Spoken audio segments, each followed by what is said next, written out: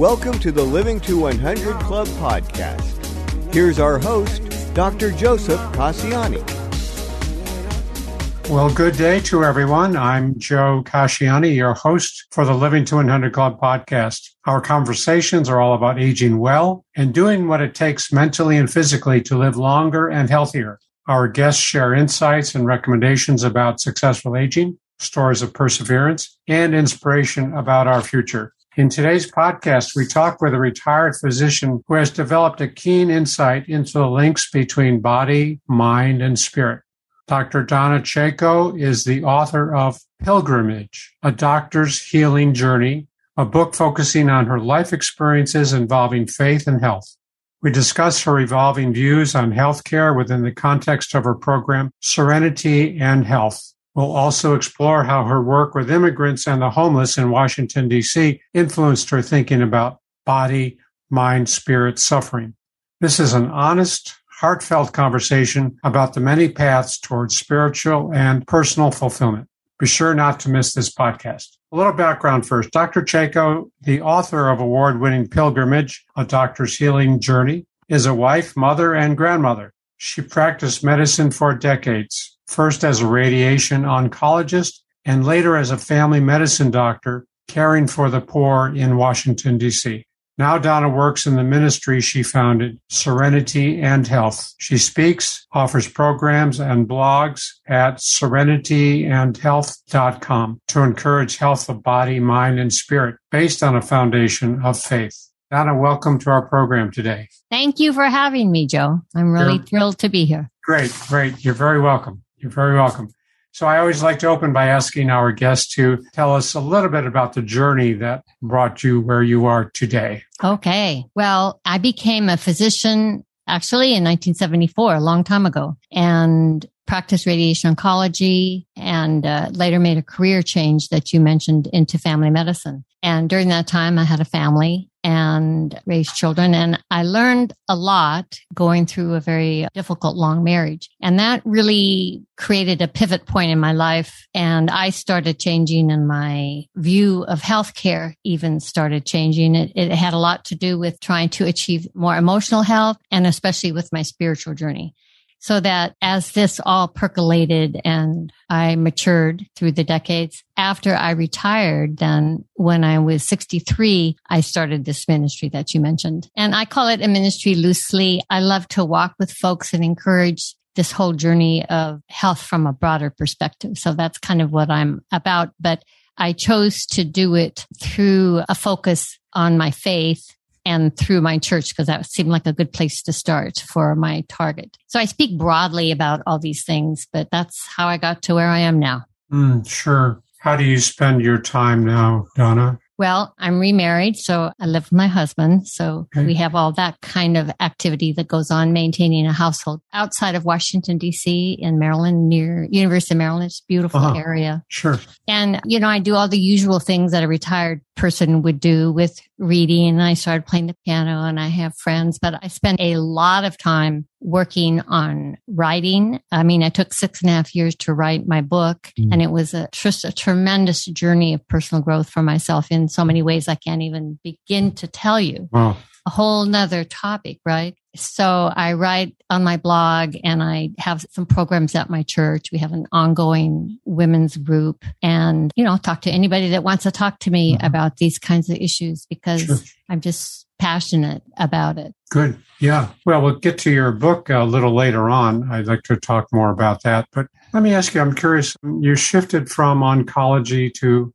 family medicine. Was there any particular reason that drove that decision? Yeah, there were several reasons. It was really a huge decision because I was 51 when I started my residency in family medicine. And any doctors out there who are listening know that that's kind of a grueling thing to do at age 51. But by that time, my first husband had died, and the children were just they were out of the home, all in college. And I felt this sort of freedom. And I loved radiation oncology, especially in the era of medicine that I practiced in. We didn't have to deal too much back then with referrals and managed care and things like that.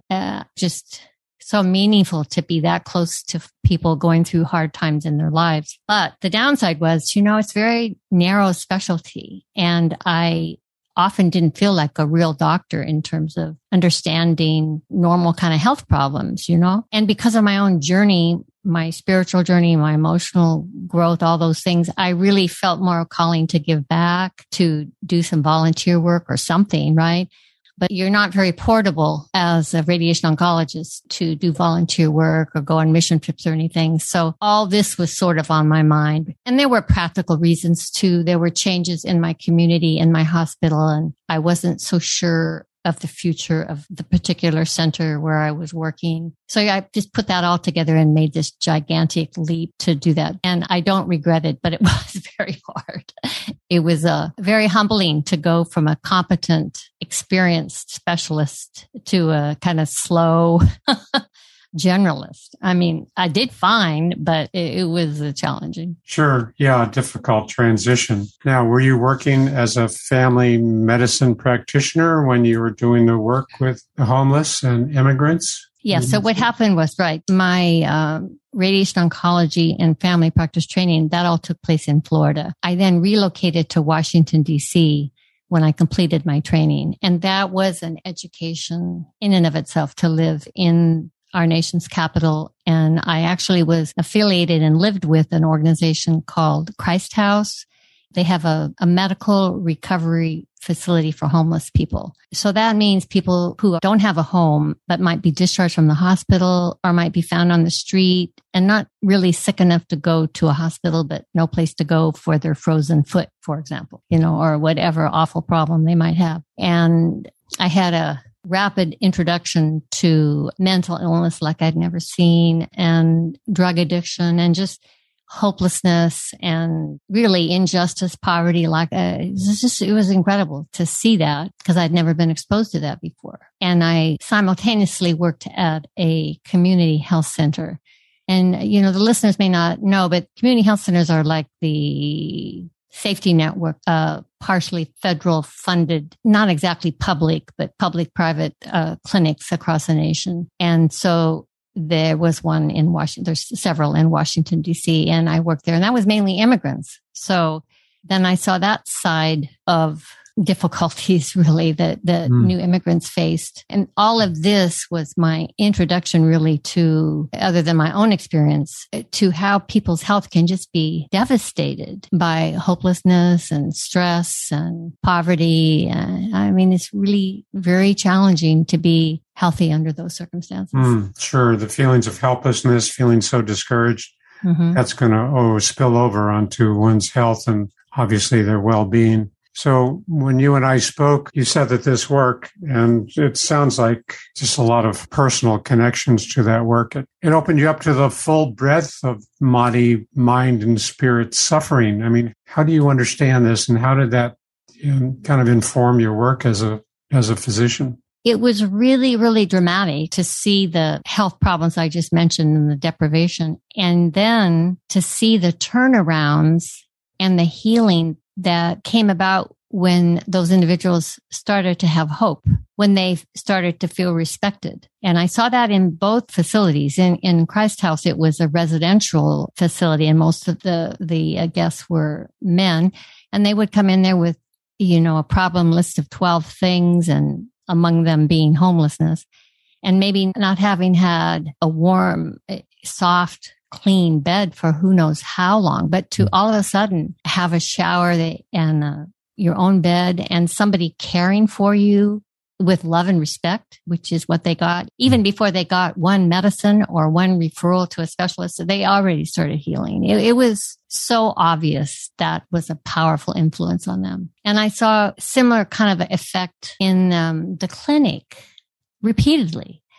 I'll just describe a lady, which kind of just encapsulates what could happen. Sure. Envision a youngish woman, Maria, new immigrant, hardly any English, living in the corner of her auntie's. And here she is. So she starts coming to the clinic because she doesn't feel good. She can't sleep, and she's anxious, and she has headaches, and her menstrual periods are all messed up. And each time she comes, it's very difficult. She doesn't feel good at all. You have a few minutes with patients like this. You do your best. We had tremendously valuable social work / counselors to help these folks. And we also, Washington, D.C. has a charter school for English as a second language to help new immigrants, and also a vocational aspect of it. So Maria, unbeknownst to me, got started at that, and she stopped coming to the clinic for like 6 months. And all of a sudden she turns up and every one of her ailments is cured. And she actually looks like a different person. She started to learn English. She's made some friends. She has some hope that she will have a future. It's very powerful to see that repeatedly. Yeah. Without having to struggle with basic survival, we can get a chance to look at turning that mood around, going from hopelessness to hopeful. Hopelessness to hopeful. And I can see your impact on some of these individuals. Kind of spotted that right away. I can understand that because, we talk about Maslow's way back years ago. He, would talk about when we're worried about our basic survival needs, we can't begin to think about, higher levels of concern and awareness and self-respect. So that shows time and again that a little respect, that, as you say, kind of lifting that person's sense of dignity and take a lot of that pressure off. Yeah.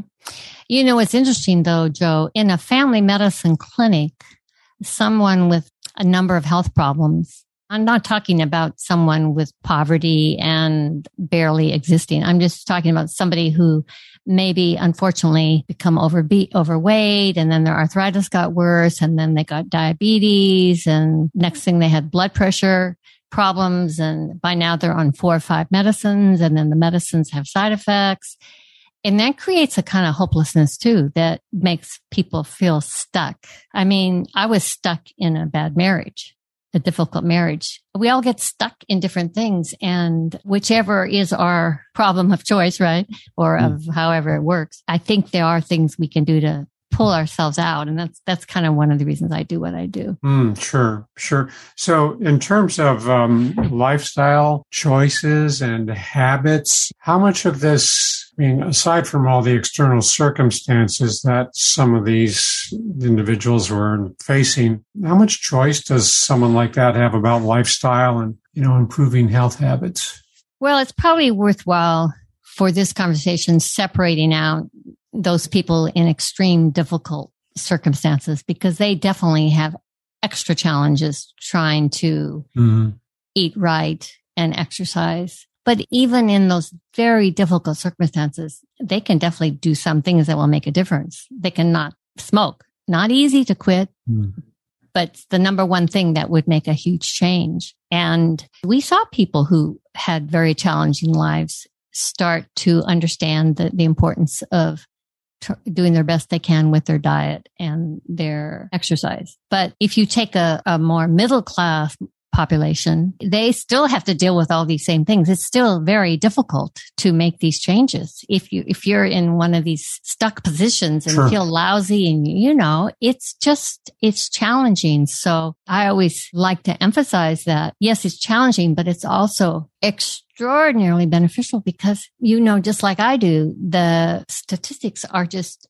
really shocking that something like 70% of all chronic illness, all that misery can be improved or cured with lifestyle change. I mean, that just to me is shocking. So that means we have this opportunity. Yes, it's difficult, but it's doable, to make huge change in how we live out our life.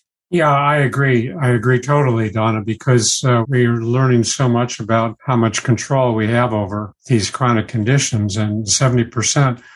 That's huge, right? That's huge. If we look at diabetes and obesity and congestive heart failure and emphysema and breathing conditions, and so much of that, not only, I think it's, of course, preventable based on lifestyle factors, but once it does have its onset, there are so many things that we can do to mitigate, reduce some of that. Sure. Right. I look at myself as an example of one small kind of problem that can happen. One of my difficulties in my life is that I was too busy and I really didn't take care of relationships or my own self or my health or spend time. I was from an era that didn't really emphasize going out and jogging or whatever and sports. I didn't do it. And then when I hit middle age, I started to have musculoskeletal ailments. I mean, to the point that when I retired, I was really having major troubles walking. And this was my moment of truth in terms of my own having to follow what I believe, right? I realized I had to do something or I was going to have some major, major problems. And anybody who has arthritis knows it's not so easy. It comes, it goes. You think one area is better. And I finally dragged myself to the swimming pool, which was the worst thing that I would ever want to do because I just thought, oh my gosh, cold water, hair, all that. Who's going to, you have to, but it was really my turning point. It got me moving better. And I ended up with a hip replacement. And that's been some time ago. But since then, because of this scare, now I understand how critical it is that for me and my body, I have to exercise. Now, I wish I had 10, 20 years earlier, 30 years earlier. I might have saved myself all that grief, and everybody has their own story. I mean, maybe you have a story. I don't know, but it's a perfect example. I know that if I wasn't really persisting now, I would have a lot of problems because intermittently I still do. And then I, modify the program, change the exercise, stop something, start something else. So anyway. Yeah. But it remains a big part of your well-being, right? And continue. Yes. And it has to be. Now that's what it took me to believe, to understand. Yeah. Yeah. Now, I know that you and I spoke and I've looked at your website. I know that your faith is a big part of your world, your personal world, professional world. How did your faith influence your work as a physician? Do you think it came into the picture? Yes, I do. I mean, I was raised as a Christian. I didn't pay too much attention to the practice of my faith for many years, but I know that for the early part of my career, I was trained to try and be kind and patient and virtuous in the care of my patients. So more general influence. And then as my own spiritual journey continued, it got more specific. Like there's a very beautiful prayer by St. Francis of Assisi, make me an instrument of your peace. And part of it is in where there is sickness, let there be healing. And, I felt that like, oh my goodness, what a privilege I have to be an instrument of healing. So I tried to do that with grace, thinking of it like that. But what really changed, how my faith really affected my practice of medicine was this broader understanding of the health of body, mind, and spirit and how they're all connected. And I saw in my own faith journey how different prayer practices, for example, that I began so that I would be closer to God. Sure. I didn't do them as health practices, correct? But yeah, well, of course, it's all interconnected and it's hard to tease out one element from the others. So you can see that. How about, let me ask you, where does a person's mindset come into the picture in terms of positive or negative mindset? How does that influence their health and their decisions about staying healthy? Yeah. Well, I guess the clear example I already mentioned about a negative mindset without hope, you're not going to be healthy because who cares? Why bother? And plus all the physiological effects of the stress that would come from living like that. And the other direction, some sort of a positive or growth mindset would make you able and willing to be open to people, to beliefs, to taking the steps necessary to care for your body and health and other people. So, yeah, I think it makes a big difference. Yeah, and I've been hearing a lot of research lately about our attitudes about aging, and people who are more favorably disposed or have a favorable attitude toward getting older actually cope better with stress and medical conditions and perform better on cognitive tests compared with those who have very negative attitudes about getting older and dread it and, don't want to look at it. And these folks tend to less well managing stress and difficult events. So that mindset does really play such an important role in how we fare in life. Yeah. Well, tell us about your book, A Pilgrimage, A Doctor's Healing Journey. You said it took, 5 years? And how did you... Longer. How did you choose that title, and what's the message in the book? Okay. Well, after I retired and got through my medical issues, I decided I would write a self-help book. So for 2-3 years, I worked on a self-help book with more just medical advice, guidance and stuff about health habits. But it just, as I was moving on my journey and seeing the psychotherapist and trying to understand a lot about my past and my difficult marriage, I just realized that I needed to write a more personal book and tell my story and explain how I got from where I was to what I am now trying to preach about, I guess, about health of body, mind, and spirit. So I share a lot of real yucky stuff about my earlier life and my marriage. And I learned so much about myself in the process, and then try to weave into the book what I learned that I think other people can do and follow and maybe learn from, or maybe be inspired, or maybe conclude that, oh my goodness, I want to do this now. I don't want to wait 20 years and suffer like she did. Solve the problem earlier. So anyways. Yeah. So sharing your personal journey, your personal experiences, as well as the insights that you gained from those years, and then trying to impart that to others. And maybe if there's some opportunity to pick up some new ideas or new strategies or tips, that's what you hope the readers will gain from it. Sure. Exactly. To inspire and encourage and give them very specific ideas about simple steps they might take to move ahead on their own path to serenity and health. Sure.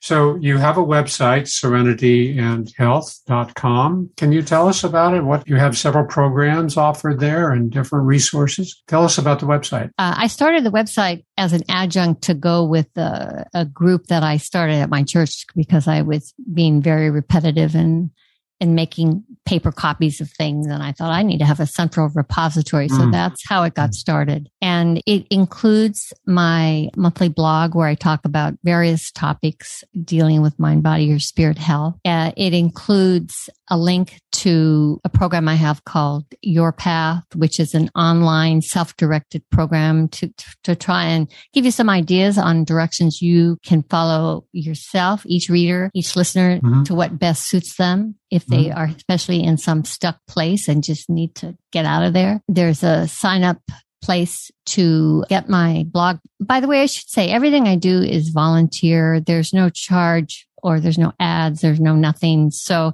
I love it if people would sign up for my blog. They might learn something. It might help me be in a position to reach more readers. If you sign up for my blog, I'll send you my guide on 3 keys to a holy, happy, and healthy life.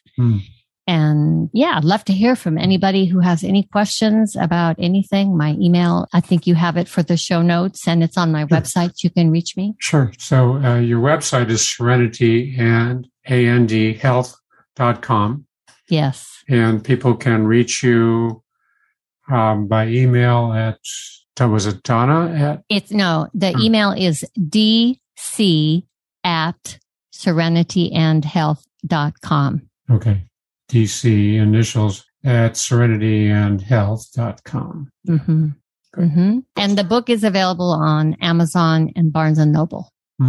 Pilgrimage, A Doctor's Healing Journey. Okay, I'll be sure to put that in the program notes so people can click on the links and go to your website. I took some time perusing it. I really like the kind of the feel, the welcoming, kind of inviting quality of the site. It's got some really nice touches to it.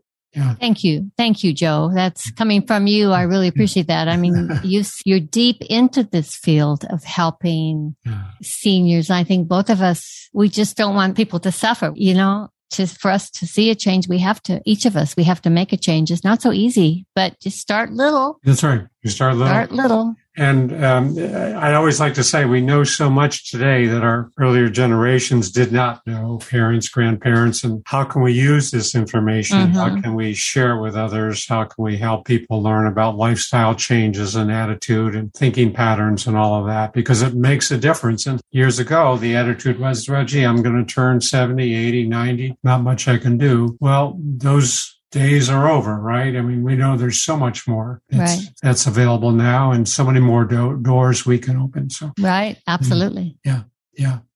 So I'll be sure to put that on the program notes when it gets out. So Let me ask you, Donna, what's one thing you'd like our listeners to take away from our conversation today? I mean, the biggest thing is for each listener to hear me. You have tremendous power over your health and how you feel and how you will feel in the next 5 or 10 or 20 years. You have way more control over that than I did in my 15-minute visits with you in the clinic. And it just involves taking the steps and little by little thinking about, are you eating fruits and vegetables? Are you getting any exercise? If you smoke, you have to stop. Those 3 things just there would move you way ahead on the game. And all the other things that I know you talk about, Joe, in your work and that are in my book and on my website. And I mean, most of us kind of know the things we're supposed to do. It's just that we don't sometimes take the time and effort to put into it. Yeah, behavior change is hard. We know that. But as you said, those tiny steps, little turtle steps, and eventually we start to see some reward, some benefit from that new behavior I'm taking on, from that change from what I used to do a year ago. And when we get that momentum, we also build a confidence in that, what I call self-efficacy. We do have that influence over what goes on. Right. I like what you just said about, what we can do and how much control we have over our lives is just so much more profound than the 15 minutes somebody has with their MD and the consultation. So that's a nice way to put it. Well, good. Looks like we're about out of time for today. Donna, before we wrap up, I just want to remind my listeners to visit my website, living200.club, sign up for my email list, and download a free copy of my 9 tips to make living longer enjoyable. While you're on the website, be sure to peruse my library of blogs and podcasts. Thanks so much. We've been talking today with Dr. Donna Chayko. Again, Donna, your website is serenityandhealth.com. And for people that might want to contact you, your email is dc@serenityandhealth.com. Yes. Great. Yes. Okay. Well, thanks so much for being a part of my program. I really enjoyed the contribution you're making to this important conversation. Well, I'm happy to participate in your good work, Joe. Thank you for having me. Great. You're sure welcome. And thanks to all of our listeners for tuning in. Hope to see you again next time.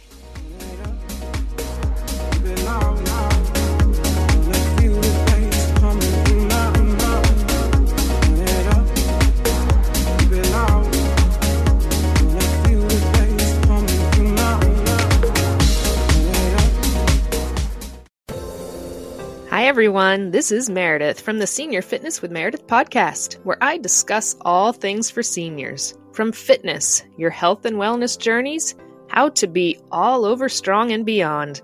I also have my mini podcast called Motivation with Meredith.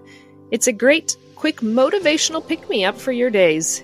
Join me, listen now, search for Senior Fitness with Meredith on your favorite podcast platform.